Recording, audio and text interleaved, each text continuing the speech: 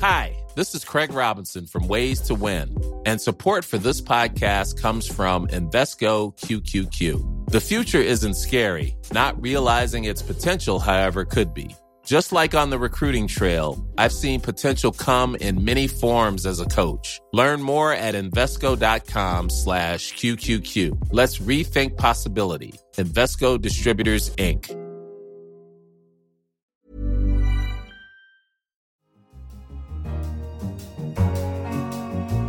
You're listening to a special edition of The Economist Asks for International Women's Day. I'm Anne McElvoy. On current trends, it's going to take 202 years for women to get the same economic opportunities as men. The key to closing that gap might well be education. Its returns are immense. For every additional year of education, women are less likely to experience child marriage, more likely to work, and to be better paid for that work. The World Bank estimates that secondary schooling almost doubles a woman's lifetime earnings. Going on to university or further study can almost triple them. So, this International Women's Day, we're asking, is girls' education the great leap forward for feminism? I put that question to a panel of 6 formidable women convened by the Queen's Commonwealth Trust in London today. The Trust is an international network supporting young leaders in their communities around the world. Beside me on the panel was a figure in the spotlight daily for any pronouncement that she makes about women's roles. In her case, a leading royal one. Her Royal Highness the Duchess of Sussex, Meghan Markle. She was joined by Julia Gillard, former Prime Minister of Australia and chair of the Global Institute for Women's Leadership, along with the award-winning musician and activist Annie Lennox. She's founder of The Circle, a global NGO that champions women's rights. With us too were Chris-Anne Jarrett, founder of Let Us Learn, which helps young immigrant women in Britain to access education. Our final 2 guests were Angeline Muramira, executive director of the Campaign for Female Education, CAMFED in Africa, and Adwa Obwa, supermodel and founder of Girls Talk, a forum for girls to talk about the issues that matter to them, including mental health. And Angeline began by sharing her own experiences of the transformative power of schooling. I am an advocate for women and education because I deeply and personally understand the excruciating pain of being excluded, but also the transformative power of education and the opportunities that are there when you collaborate with others who care about the issues. I was destined to drop out of school at the end of primary school because my parents could not afford the cost of education. We were so poor that I recall getting my primary school results the best that anybody could get. And instead of celebrating, I broke down and wept. I cried. I grieved for the aspirations and the dreams that were snatched away from me at such a tender age. But I was one of the lucky ones because CAMFED arrived in my community and supported me through school. I say I was one of the lucky ones because even today, as we celebrate International Women's Day, there are 52.2 million girls out of school in sub-Saharan Africa. That is a crisis.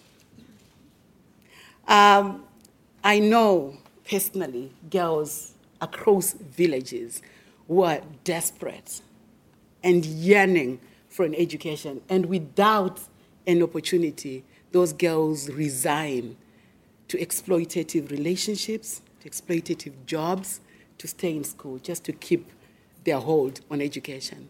Girls excluded from education are invisible. And invisible girls are powerless. They are powerless in the face of hunger. They are powerless over their bodies. And they're trapped in a cycle, vicious cycle of poverty. But I also know the transformative potential in education. Together with young women that were also supported through school by CAMFED, we founded the CAMFED Alumni Network, CAMA.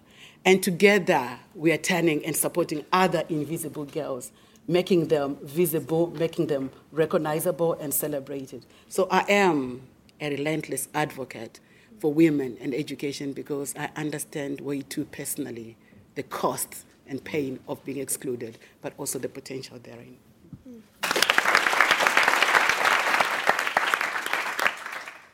Krisan, what you're doing is making an impact in perhaps an area that had not been thought about enough at all at any level, and that is migration in a world of big migration trends and access to education.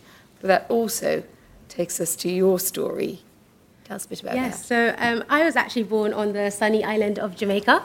I spent the first few years of my life until I was 8 with my grandmother, who usually sat me on her lap and fed me mangoes.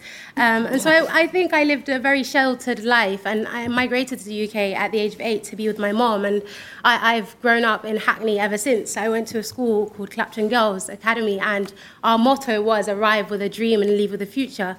And I really internalized that to the extent where myself and my debating team, we went to the Hackney Town Hall and we fervently debated for the breaking down of the glass ceiling. And it was in 2013 that I actually questioned this arrive with a dream and leave with a future, because I'd worked so hard, and, you know, as head girl of my school, everyone is expecting me to go off and do great things. And that's when my migration story became relevant and actually had implications for me moving onwards. So I got a place at LSE to study law, but I filled out my UCAS, everything was fine. And student finance, I was being told that actually, despite me living here for more than half my life, I was being classified as an international student in a country I'd called home. And so I had to take a forced gap year.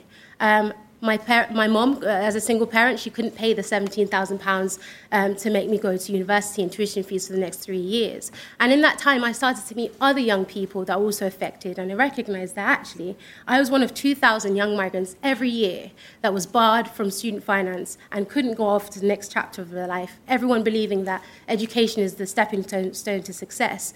And so I founded Let Us Learn out of a need to get a solution not only for myself, but also to challenge what was going on, because again, a lot of things with migration and, you know, policy seems to be a lot of people are held unaccountable, and so we wanted to hold them accountable. So Let Us Learn was formed with the idea of challenging government policy, and of our 1,000 activists, we have, you know, 25 core members, 75% of which are young women, and I think I'm very keen to advocate for women's rights, because I've recognized the importance of intersectionality and how that complicates, the struggle for equality. Not only are you a female, but you're also of a certain race, of a certain ethnicity, and that really does complicate the struggle. Very interesting. We should come back to that. We've had such a lot of questions flood in, and we've picked some across a number of areas, which we hope will cover at least some of the breadth of this subject.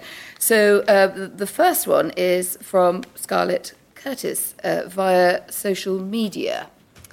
What can we do to address the fact that 1 in 10 girls in the UK doesn't have access to affordable menstrual products? Right. Didn't need to say a word. What a relief. Adwa, subject very close to your heart. So myself and the Girls Talk team have really been standing behind period poverty this year and last, because, you know, for far too long we as women have been made to feel ashamed about something natural that happens to our bodies, and there is so much stigma and taboo energy surrounding that. But what was shocking when I started working with the period poverty movement was to realise that it wasn't just happening overseas, it was also happening on our doorsteps. And that was completely shocking to realise that 1 out of 10 girls in the UK haven't got access to sanitary products and sanitary care, and in conclusion aren't being able to go to school, etc., etc. So, you know, what I really wanted to say there, it's just devastating, and it's really it's put me in a place of realising the privilege that I hold, and how I've never for a second thought about not being able to go to the shop and buy tampons or sanitary products. It has never crossed my mind that that wouldn't be something that I could do. So what we're doing, you know, Girls Talk is really standing behind everything that period poverty is striving for. And I just wanted to say to the audience and to all of you that there are a few things that you can do. You can speak to your MPs, you can donate to the period poverty movement, you can one of the most important ones. You can speak amongst yourselves. You can speak to your mums, to your children, to your family members, and that in turn, this is something that we really stand behind in Girls Talk. We need to continue that conversation. We are part of this, and it shouldn't be something that we kind of brush under the carpet. It's a conversation that needs to keep on going. And another one is donate. There are loads of places where you can donate sanitary products to girls that don't have access to it. And so, it's just something that I feel very strongly about. And what we can do now is we're trying to get free sanitary products to all girls in school.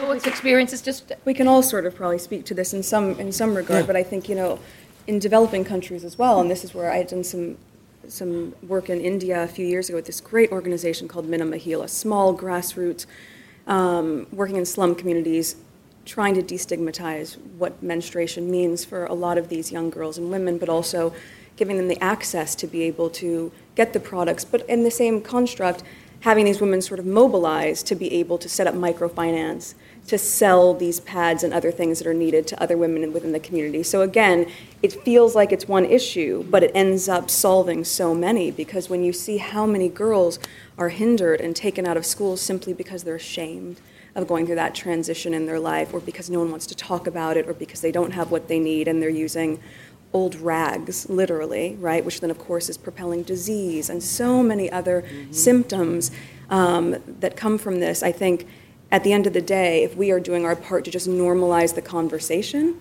that's the first step, because again, this is 50% of the population that's affected by something that can also end up creating the most beautiful thing in the world. So it's sort of a strange one that it's ended up become so stigmatized, but I think to remember that it's also in our own communities that's happening. The only way we shift that is by really talking about it, which is why the work you're doing with Girls Talk is so important.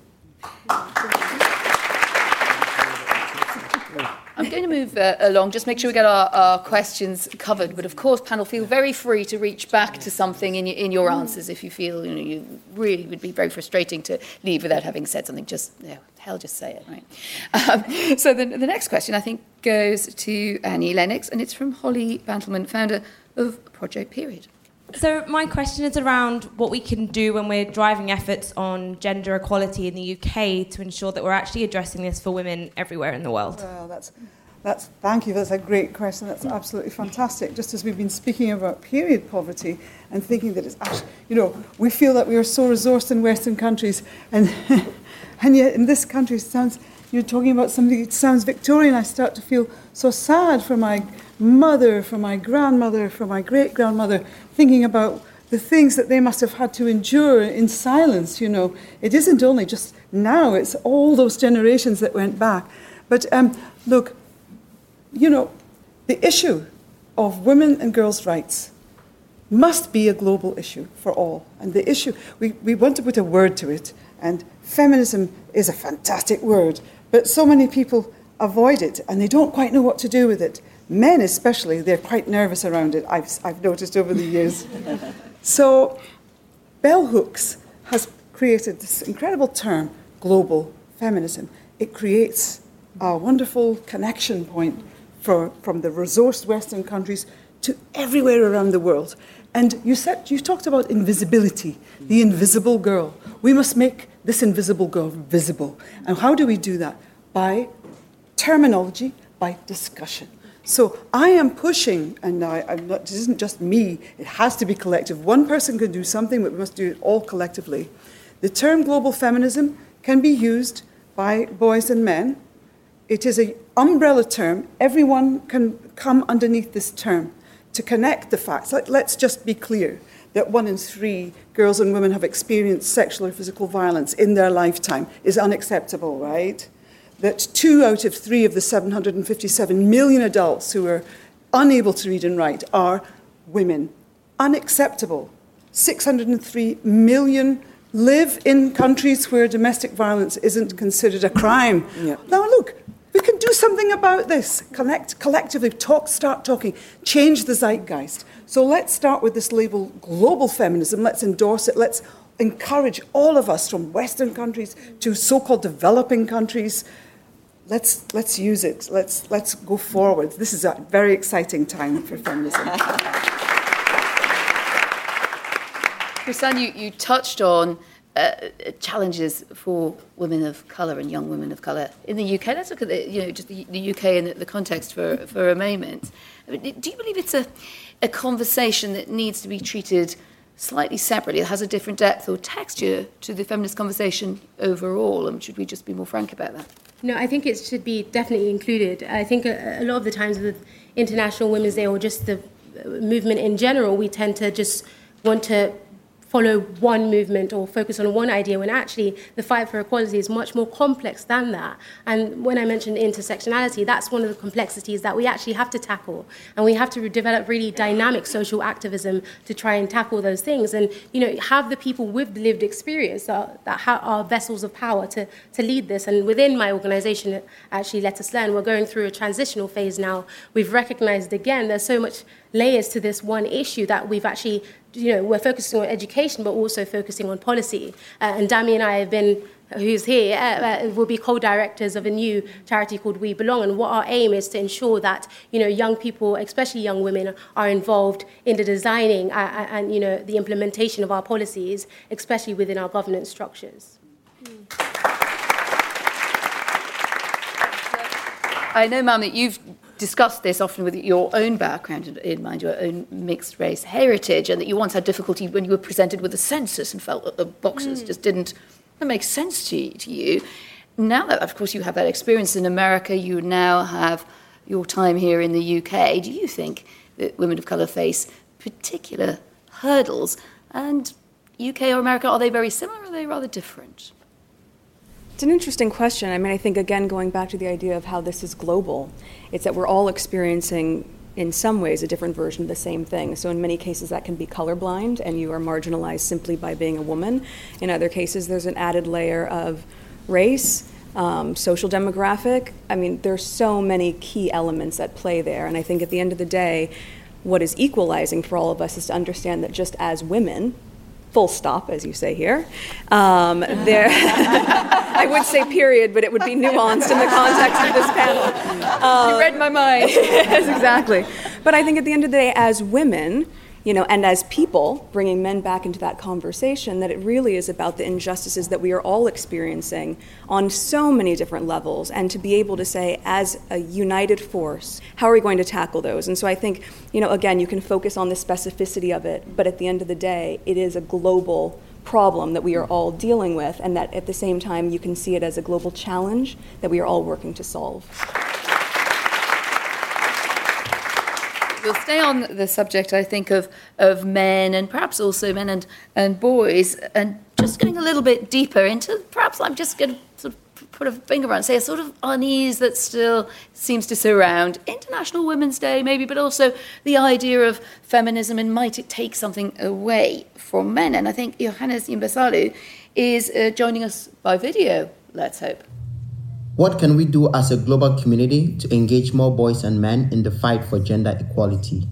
Is this about changing the narrative for men about what it is to be masculine? Thank you.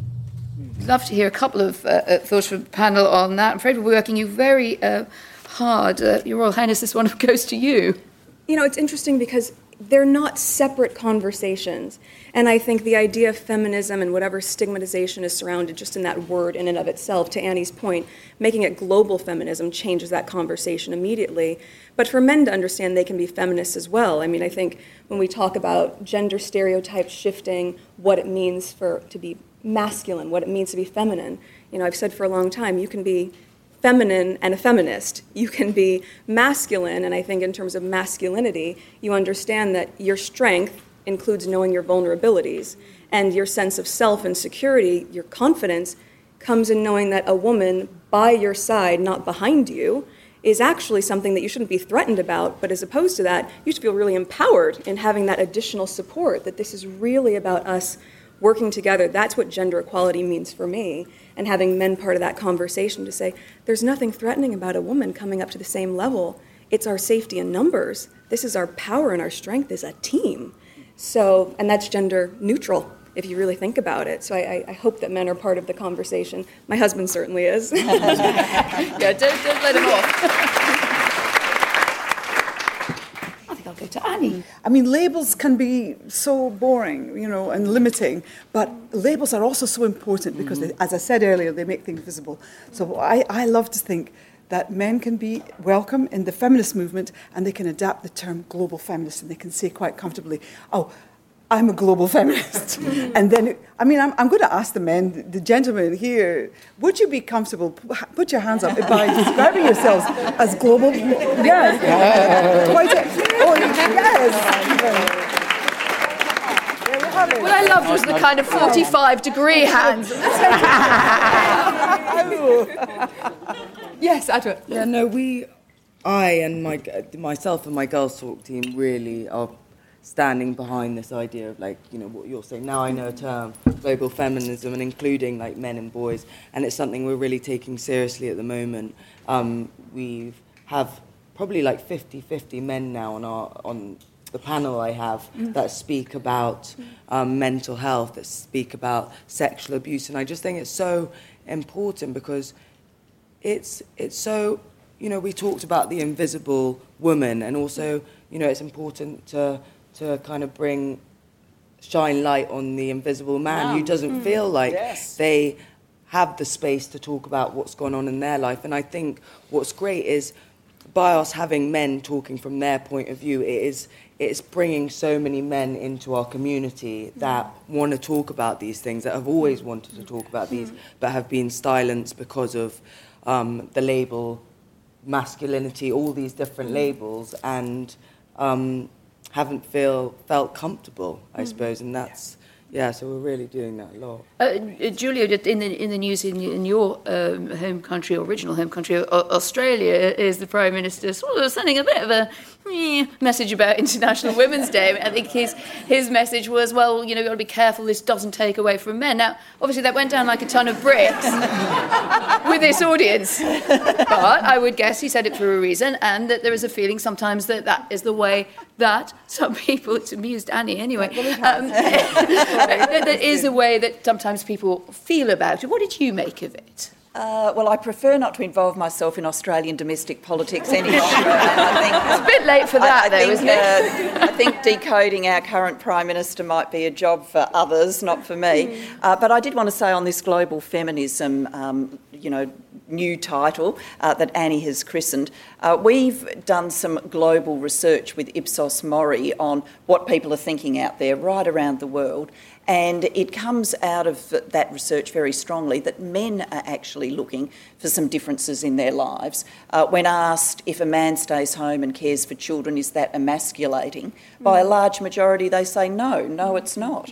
And they also say by a majority that they want employers to offer them more flexibilities so that they can do a better job of caring for their kids. Now, actually, when you wrap all of that up, what they're looking for is the gender equality movement to succeed so that they can get out of the boxes and the stereotypes that they're currently put in. And I think if we can, talk about that, how gender equality gives everybody more options, more choices, then it can be more inclusive globally. I just can't let this go, as you can tell, and I just wanted to ask very, very briefly, because we must move on, but the Duchess, there's still... The reason that I sort of cite the discomfort is that if you look at the reaction to someone in a position like your own mum, who goes out there and actually just uses the feminism word very naturally in conversation, you can sometimes find yourself with headlines saying, it's all gone a bit trendy, it's gone a bit woke, and not in a good way. What's your response to that? Is it water off a duck's back, or does it arise sensitivity within you? No, I mean, what's that? You don't read them. That's exactly, Adwa knows. I don't read anything. It's much safer that way. But equally, that's just my own personal preference, because I think, positive or negative, it can all sort of just feel like noise to a certain extent these days. And so as opposed to getting muddled with that, to focus on the real cause. So for me, I think the idea of making the word feminism trendy, that doesn't make any sense to me personally, right? This is something that is going to be part of the conversation forever. And I think the more that we normalize it, you see that to the point of how men and boys should be part of the conversation, specifically in developing countries. I think it would be impossible to not have boys, especially as part of this conversation, because picture how much courage it takes for a young girl in a small village where most of the girls haven't gone to school, and they are reaching out and doing whatever they can, walking miles to be able to get an education. Now, if they go home and they are feeling marginalized by their younger brothers, older brothers, that their fathers, given the cultural context of where this may be, has a sense of his daughter's place in that home, then nothing's really shifting, because there might be one day where she goes, you know what, I won't go to school. But if you have young boys as part of this conversation as well, you're moving the needle in a different way, because they're not mimicking learned behavior that could be incredibly sabotaging for a young girl's potential. Because again, I think this is part of the education piece, not just for girls, but for boys and men to understand what we're talking about when we talk about feminism. Again, it's not just about girls going to school and becoming smart girls. It's knowing that those smart girls become influential women, and that ends up changing the world for the better. Too interesting, so we just need to keep this moving along a little bit for pace. And I think we have a question which goes to Julia Gillard, and it's from Professor Pauline Rose, Director of the Real Centre at Cambridge University. Pauline. Thank you. I'm going to bring us back now to the girls and to the most marginalised girls, and ask the panel, how do you think support for the most marginalised girls can really stimulate lasting change for gender equality? And in particular, what can we learn from the wonderful NGO CAMFED that we've already heard a little bit about? Thank you. Pauline, thank you for the question, and I think we've already got a very visible demonstration, Angie, about the difference that CAMFED makes, and it's really sort of been the theme. Of course, we have to ensure every girl gets a great education, and CAMFED's done remarkable work assisting 2.6 million girls to be educated. I'm also involved in the Global Partnership for Education. We do the big systems work to make sure governments in developing countries can offer strong education systems so girls and boys can be educated. And that's vitally important, because it starts with an education, but it doesn't end there. And I think one of the things that CAMFED and the associated CAMA do so well is yes, you get the skills from the education, but then you find your voice, then you find your empowerment, then you find a new way of being in the world, a new place, and then you can navigate the difficulties that are in that village or in that cultural context and emerge as a leader and an advocate for change. And unless we do that next bit, then we're always going to be saying, well, let's put the next generation of girls through school and the next generation of girls through school, but they're going to be coming out into the same old world.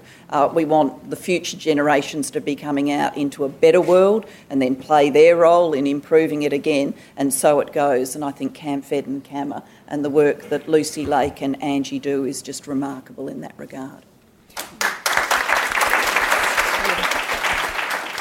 With perfect segue, we have a question coming from Miranda Curtis, chair of CAMFED, and I think it's going to Angie. If we could just get the mic to the front, then we can follow straight on from that. Miranda. Thanks very much, and indeed, Julia, that was the perfect introduction to my question.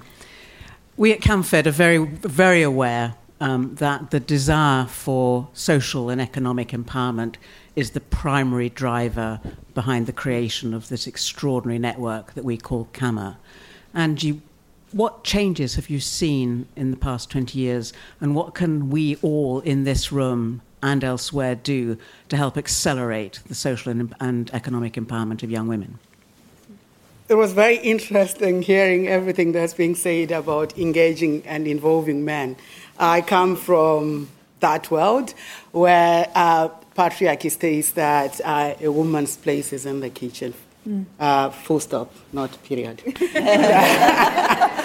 So, 20 years ago, we started the CAMFED Alumni Network. I mentioned that earlier on, CAMA. as young women, we had been supported through school by Camfed. We started it to be able to give other girls who were invisible the same opportunity that we got. That was the motivation. It was that important to us. And I want to say that today, as I speak, Kama is 120,000 members strong. And we are holding that ladder for other invisible girls to be able to be visible, to be able to be heard. And to think that we were the invisible girls that were on the brink of child marriage, invisible girls that struggled with their period. I remember personally feeling very frustrated every time, that time of the month. And it just didn't have to do with the stigma around it. It had to do with the fact that I thought, where do I get the money to spend on this again? Why does it have to be always on the clock? So, it's those girls now joining up together is a powerful movement for girls' education. And we are also paying it forward. On average, every Kama member supports at least 3 other girls from their community through school. And that's the multiplier effect of education. And every single day, we not only support other children, we also advocate on issues that matter deeply to us, issues to do with youth unemployment, to do with child marriage. We advocate against that. And, there is a rising constituency of Kama members. Please remember, we were so invisible and so desperate and so forgotten anyway. So there is this rising constituency of Kama members who are breaking into decision-making power hubs. I think of young women like Hawa, who was the first ever woman in a community to be elected to the district assembly. Kama members like Fatima in Malawi, who now sits on the traditional chief's court as an advisor in a very patriarchal community. That's a big deal. And I just also want to say that, we are not alone. We rally with our communities hand on hand with men and boys, because this matters for boys too. It matters for everybody in our community that our communities rise out of. It's not just about girls' education. It's about the regeneration of our communities. As Kama members prove that it's not just about us. We have transformed our communities. We've got Kama members who are entrepreneurs, business owners, farmers, teachers, nurses, and that personifies the potential that stays when you dismantle barriers to education for everybody. So I just want to be able to say that how do we accelerate this? This is an unprecedented opportunity and amazing potential, but it's not the fight for Kama alone. We all can do something about it. We welcome each and every one of you to join us on this campaign for girls' education, on getting as many girls as possible the world over in school, because it's not just about girls' education, it's about everything. Thank you so much. Thank you. And isn't it interesting, for all of us, and I'm sure many in the room who've been advocating for, and in my case, reporting, researching girls' education for so many years, it felt for a while like it was a bit of a marginal sort of subject people didn't relish rushing up to you at a party and saying, how's that going? And look at the engagement that you've brought to it. So thank you very much for that. A question for Chrisanne Jarrett from Connie Hook, British TV presenter and writer, of course, but it's also going to spark thoughts, I hope, and trust from the rest of the panel as we move towards the end. Connie, where are you residing at the moment? There you are. It is such a complex subject, and we know there's loads of interdependent factors. But what, in the opinion of the panel, is the single biggest thing that's blocking progress for women and equality in today's world, a world with, broadcast media and social media at a peak? We've never known anything like it. Great question, I think. Chrisanne, I'm going to go to you first. I think I'd refer to what I said previously about it's very difficult because it's such a complex issue, and the fight for equality is not just, it's very dynamic. I don't think I could answer by saying there's one biggest thing that we should be focusing on. But I was speaking at the UN last week, and I was speaking about the importance of having a conveyor belt of new people leading and shaping different movements. And just within my organisation in itself, we're really keen to ensure, other than the systemic change and changes to society and the ways of people thinking, to have better outcomes for individuals. And because of that, we've really, a lot of our campaigning has, a lot of our movement has been built through peer-to-peer recruitment and ensuring that not to giving the marginalized a voice. They already have that voice. It's about activating that agency and leadership. So I think we shouldn't miss that out when we're trying to help people who are seen as victims of their situation. We should really try and empower them. Right. Don't hold back, rest of the panel. You look like you're dying to come in there. Yeah, I think it was really interesting what you said about social media and broadcasting, but I think sometimes that can be quite detrimental in terms of the block, because I feel like something's happening, there's something that's missing. You know, we do the hashtags, we celebrate, we post, and then we don't take that on into our everyday lives. It's like, look, I'm supporting this, but am I living and breathing this want for change? And I think it's something that we really try and talk about with our girls. It's like carrying on this want, carrying on looking at the bigger picture, understanding our privilege, being aware, just being, awareness woke. rising, awareness rising, and the messaging going to the people that can really enact the change, the leadership in politics, that there is transparency, that there is absolute, you have the NGO communities, and they're doing incredible work. They're transforming at a grassroots level. Amazing things can happen. There's tremendous potential, but they're held back, and I'll be frank, by terrible, corrupt political lack of leadership. Must be frank about that. And so all of that potentiality just goes pouring down the drain. So we can talk and talk and talk and make a lot of white noise, but until those political leaders take full responsibility for what they have been put in power to do, then we're still banging the drum. This is the gap. This is the question, truly. Yes. Good. We've been so positive this morning. I thought a little bit of blame is no bad thing, right? I'll just round it off by saying that charitable organisations are terribly, terribly important. They do amazing work.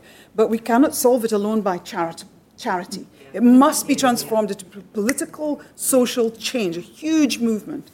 So, Your Royal Highness, what's blocking progress for women and equality in today's world? Don't hold back. Oh, my goodness. Oh, you don't say. No, I mean, look, I think we've covered how important education is. That we know. That is one huge thing. The lack of access to education is, in my mind, the single largest hindrance to this equality that we are all seeking out. But then to your point of saying things like, which I wouldn't have known, the idea that there's a headline saying feminism is a trendy word. That's not helpful either, right? So, I mean, I think when you look at all the different layers of the hindrances that are coming in, it starts on a really large level, the actual access that we're talking to, but also what that conversation is. We have a responsibility as well that if we're part of social media, if we're engaging in that way, that we are not just giving people more things to chat about, but actually something to do. Exactly. And that's why I say, what's the call to action? A hashtag is not enough, right? So you say, great, you can make a donation. You could sponsor a girl, with Minima Healer, through Queen's Commonwealth Trust, through so many of these organizations, with CAMA, CAMFED, to be able to say, this is a tangible thing that I can do that will enable this girl to stay in school for a year.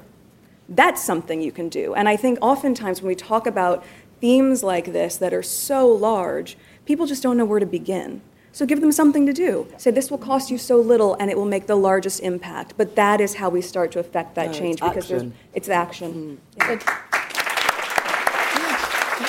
Connie's very good point. We haven't got time to dwell on it a lot. Just one thought, perhaps, again from you, ma'am, and then the rest of the panelists. Technology is a bit of a frenemy on this one. I was thinking I cover politics a lot in the rest of my life, and we've seen a lot of female MPs, but I think those women in public life generally coming out talking about the just extraordinary amounts of abuse and vile bile that they get through social media. I mean, do you think we need to just be much more active about this? And what should we do? The role in that in regard of social media, and basically the fact that we are a lot of women who are prepared to step into leadership positions. Chris Ann will be a new generation of that, are facing that sort of thing. Big questions there for tech companies, big questions for all of us. No, of course. Look, I think, again, it's our responsibility. We make a choice in what we click on, we make a choice in what we read, we make a choice in what we engage in. That is our personal decision to not feed into negativity, right? To really sort of be more cause-driven and action-based. And for me, it's a tricky one because I'm not part of any of that. And again, as Adam knows, I don't look at it. You never look at, say, Twitter. No. Sorry, no. And for me, that is my personal preference, right? But I do read The Economist, so I'll give you that one.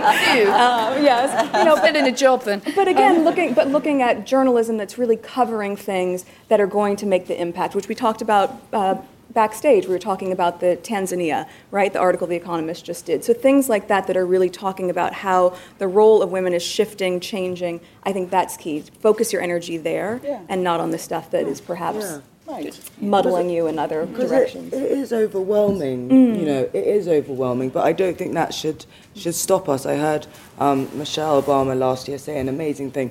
There are so many things that are going on, and we're not necessarily, it'd be great if we were still here to see all the changes that we're trying to make, but that shouldn't hinder us and stop us from continuing on for the generations after us and the women after us.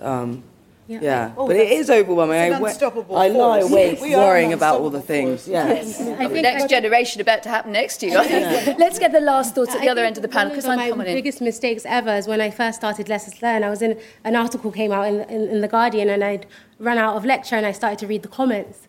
And that was the worst thing I've ever done. And if that had, if I had internalized all those horrible opinions about something that I was doing that was so great, if I must say so myself.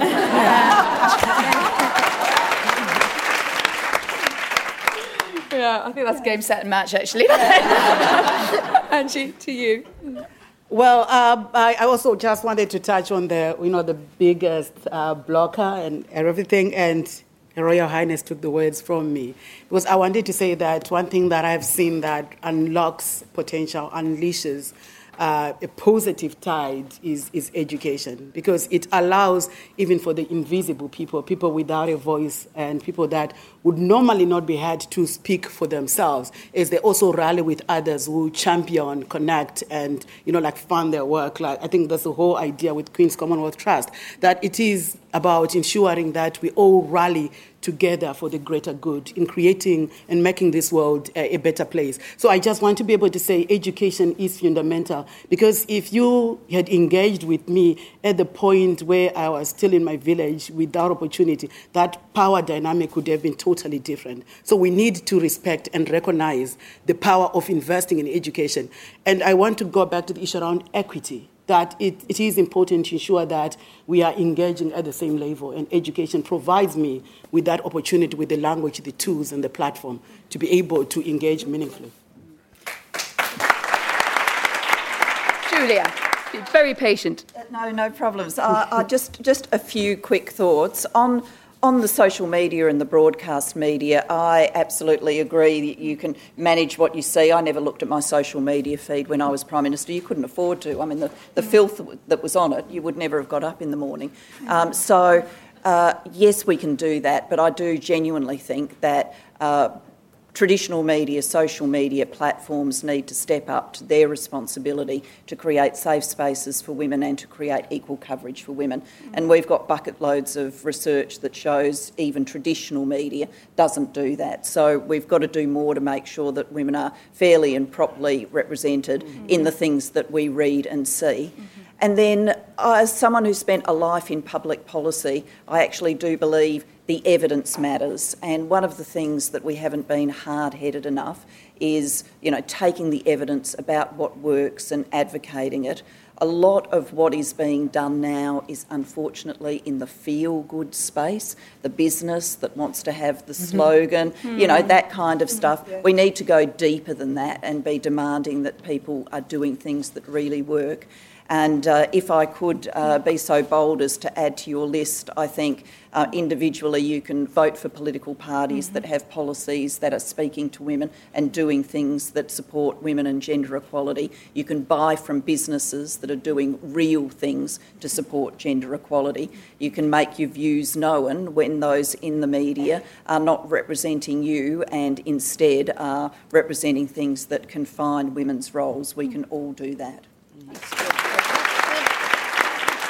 got to move on our way. So haiku-like last thoughts. Presenters must always chance their arm. Maybe apart from everything good that you're doing here in the public realm, what treat are you going to give yourselves on International Women's Day? Who'd like to have a go at that? What treat? You've earned it. A treat. A treat. That's a strange English way of saying, you can do something nice for yourself on International Women's Day. You know what I mean. I am celebrating and doing a collaboration with Boiler Room. I don't know. And we are celebrating, we're celebrating musicians. I'm going to be dancing the night away with Georgia Smith and Little Sims and oh yeah, we're all up for that. Yeah, lots of women that inspire me. There's like 200 of our friends. Turn up, baby. Other end of the panel. Anyone got thoughts? I'm flying to New York tonight, and I'm certainly going to toss down that glass of champagne before I get on the flight. Spoken from the heart. I'm here right now, but also one of the things that you don't get to see that's invisible is that I've got 120,000 Kama sisters just rooting and singing for me. So we're going to have a party. Virtual. I didn't think that quite far ahead, but I'm actually heading to the South Bank later to be a part of the Women on the Move award ceremony. I'm going to be surrounded by amazing women doing amazing things, so that's my self-care. Self-care would have been the more appropriate title. Self-care and care for others. Well, it's very important to have some self-care because actually a lot of people like myself, advocates and activists get burned out. So I say that I'm slightly singed on the edges, but still going strong. I'm off to the WOW Festival after this, which is going to be fantastic. I'm going to be talking with Jude. I'm going to be in conversation with another audience. And I'm just thrilled that today, on International Women's Day, Apple Music have given us the opportunity to create a short film that explains the reasons why global feminism is an absolute must for the future zeitgeist. Last word, Your Royal Highness. Self-care, as I now call treating myself. You're still treating yourself to some rather fabulous shoes. Thank you. I think the treat in and of itself is being able to be here and be with these incredible women on the panel. I mean, that is such a gift on this day. And then separate from that, the women in my life that I want to celebrate, I will continue to send some love to today. But also the men, who are championing all of us as part of this journey is great. And then I'll put my feet up because that's a deserved treat, especially at this stage of pregnancy.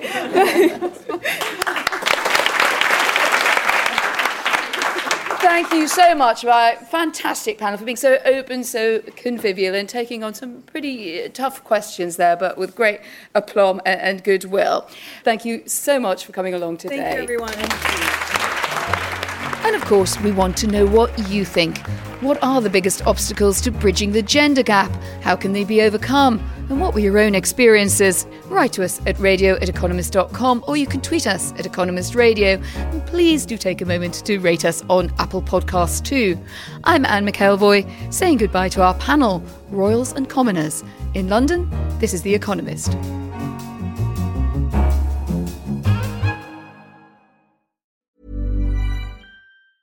Hi, I'm Daniel, founder of Pretty Litter. Did you know cats tend to hide symptoms of sickness and pain? I learned this the hard way after losing my cat, Gingy. So I created Pretty Litter, a health monitoring litter that helps detect early signs of illness by changing colors, saving you money and potentially your cat's life. Pretty Litter is veterinarian developed, and it's the easiest way to keep tabs on your fur baby's health right at home. Go to prettylitter.com and use code ACAST for 20% off your first order and a free cat toy. Terms and conditions apply. See site for details.